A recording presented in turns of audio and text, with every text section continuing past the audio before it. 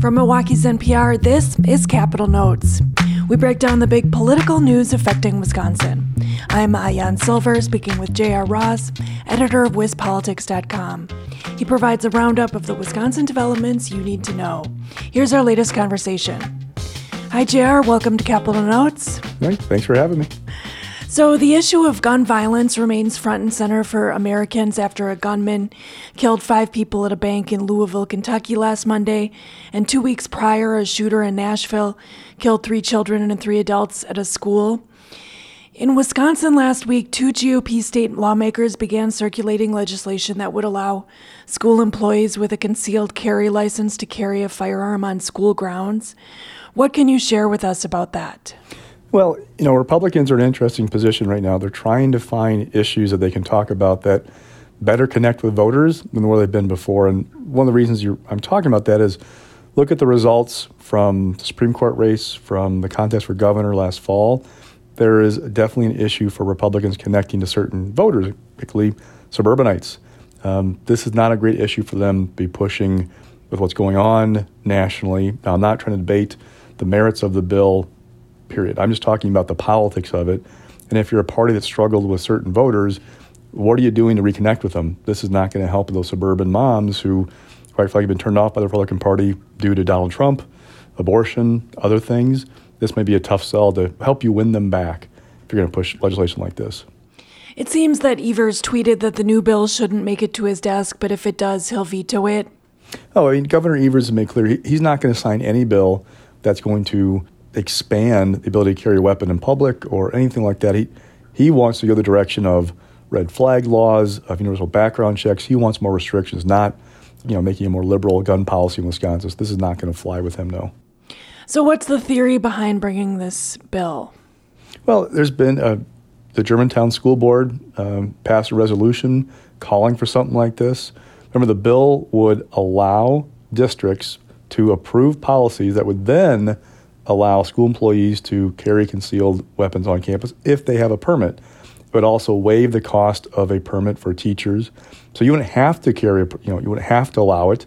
You have to have the school, the district have to approve it, but it would open the door to that. Because right now, there are state and federal laws on gun-free zones. The property of the school plus 1,000 feet, I think it is. There are exceptions under that. So, for example, if you live within 1,000 feet of a school, you can have a gun in your own home. Like, that's not prohibited. The federal law has an exception for those who have a concealed carry permit that's approved by a state level background check or something like that. We don't have that same exception in state law, so it doesn't apply here. This would kind of get at that, what other people might be doing in other places of like arming teachers, the argument being from advocates of if you have a gun-free zone sign, you're basically creating a soft target, they say, that you're telling people who have guns who are not good people, there are no guns here to stop you, so come on in. What's the position of Democrats on this bill and on having more armed people in schools? They just think it's a bad idea. They're just not seeing how that is going to be an adequate response. They're arguing for things like fewer guns, period, and pointing out that we're seeing situations where there are armed people who have not been able to stop those with high-powered weapons going into schools. So they're questioning why we should be trying to think that teachers are not just teachers, but also armed personnel for a school district. All right, so in the recent April election, there was an advisory, which means non-binding, welfare referendum that passed, basically indicating that there should be work requirements to get some government welfare benefits. Has that prompted any action in the state capitol? Yeah, I've seen at least 5 bills related to unemployment insurance that have circulated in recent weeks. Another one that would require the Evers administration to check the eligibility of people who are on Badger Care Plus, health care program. Another that would ban local governments from having guaranteed income programs, which is basically paying people a salary to just live there. There are all things going on because this is a better issue for Republicans than abortion or guns. People, generally speaking, want to see those on public benefits to have to do something for it, to do work search, meet work search requirements, to be doing something, not just getting it for doing nothing. And so Republicans feel like this is a much better place for them to be, a much better topic to discuss and push, especially looking at the referendum, right? It was approved by 78% of voters that childless, able-bodied adults should have to meet some kind of work requirements to qualify for public benefits. This is just much better territory for them, and Republicans will argue it would help get people in the workforce. We have record low unemployment right now, 2.7%, I think it was last time they announced it. We have a pretty good labor participation rate in Wisconsin compared nationally, but we're still not filling jobs that we have. Part of it is, the baby boom generation is retiring a little bit earlier than maybe past generations, and there aren't the same number of people in the workforce to fill these jobs. The question is, how do you get people into the workforce? How do you get them into these positions? And Republicans will argue this is one way to do it, by giving them an incentive to get off of welfare and onto a work role. What's the Democratic position on these types of bills creating work requirements for non-disabled, childless adults? Well, just that they're not addressing other barriers for people, such as the cost of providing childcare, for example, that there are things that are keeping people in the workforce, that would be a more productive way to use state resources and time than trying to force them into additional requirements beyond what's already on the books for things like unemployment. What's the ultimate fate of these types of bills, though? Governor Evers vetoed most of these unemployment bills last session, maybe a little bit different forms, but mostly the same ideas. I don't see any signs that he's been swayed from where he was before on these issues, so it's not looking like we're going to see a big push from Democrats to get on board, or that Evers is going to change his position compared to last session. So we're talking about continued gridlock in the state government. Let's think a little bit about the federal government for a moment. Last week, Democratic U.S. Senator Tammy Baldwin of Madison announced that she'll be seeking re-election in 2024. It's a key part of Democrats' efforts to maintain control of the Senate. What can you tell us about that? Well, she announced she is, a two-term incumbent, a proven fundraiser. She works the state pretty hard. She's in pretty good position. The caveat is, unless things go south, and by things I mean the economy, Joe Biden's job approval numbers. Granted, Biden's numbers aren't great, but they're not necessarily in collapsing or anything like that. They've been pretty consistent. So the worry for Baldwin would be, okay, what happens if things don't go well with the economy the next year? Like, what's that change? Because right now we've seen Eric Hovde, businessman from Madison, Scott Mayer, a businessman from Franklin, talking about running for U.S. Senate. They are actually out meeting with people and doing things. But Mike Gallagher, congressman from up in the Green Bay area, national Republicans have been trying to recruit him to run. Gallagher's got good money in the bank, like $3 million end of the year, end of 2022. A nice profile, but he's not going to give up a fairly safe House seat right now, a spot leading the Select Committee on China for an uphill battle against Tammy Baldwin, unless things change dramatically. And so what's the environment going to look like a year from now, 6 months from now? Will Republicans get more of an appetite to go after Baldwin, to challenge her? That's a big question. Also, put the environment aside, where's the money going to flow next year? Remember, Democrats have a very difficult map to defend in 2024. If you're a Republican, the first place you're going to go is probably, either West Virginia, Ohio, or Montana. Those are pretty decent Republican states, top of the ticket, with Democratic incumbents running for U.S. Senate. So those are your top targets. Your next tier includes Wisconsin, Pennsylvania, Michigan, Nevada.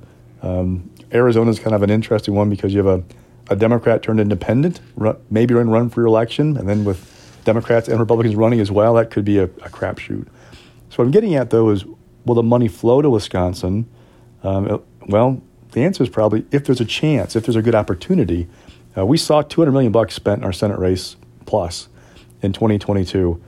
We could see that again if the conditions are right and we're a top target. If we fall off the map a little bit, maybe it's not that big a deal.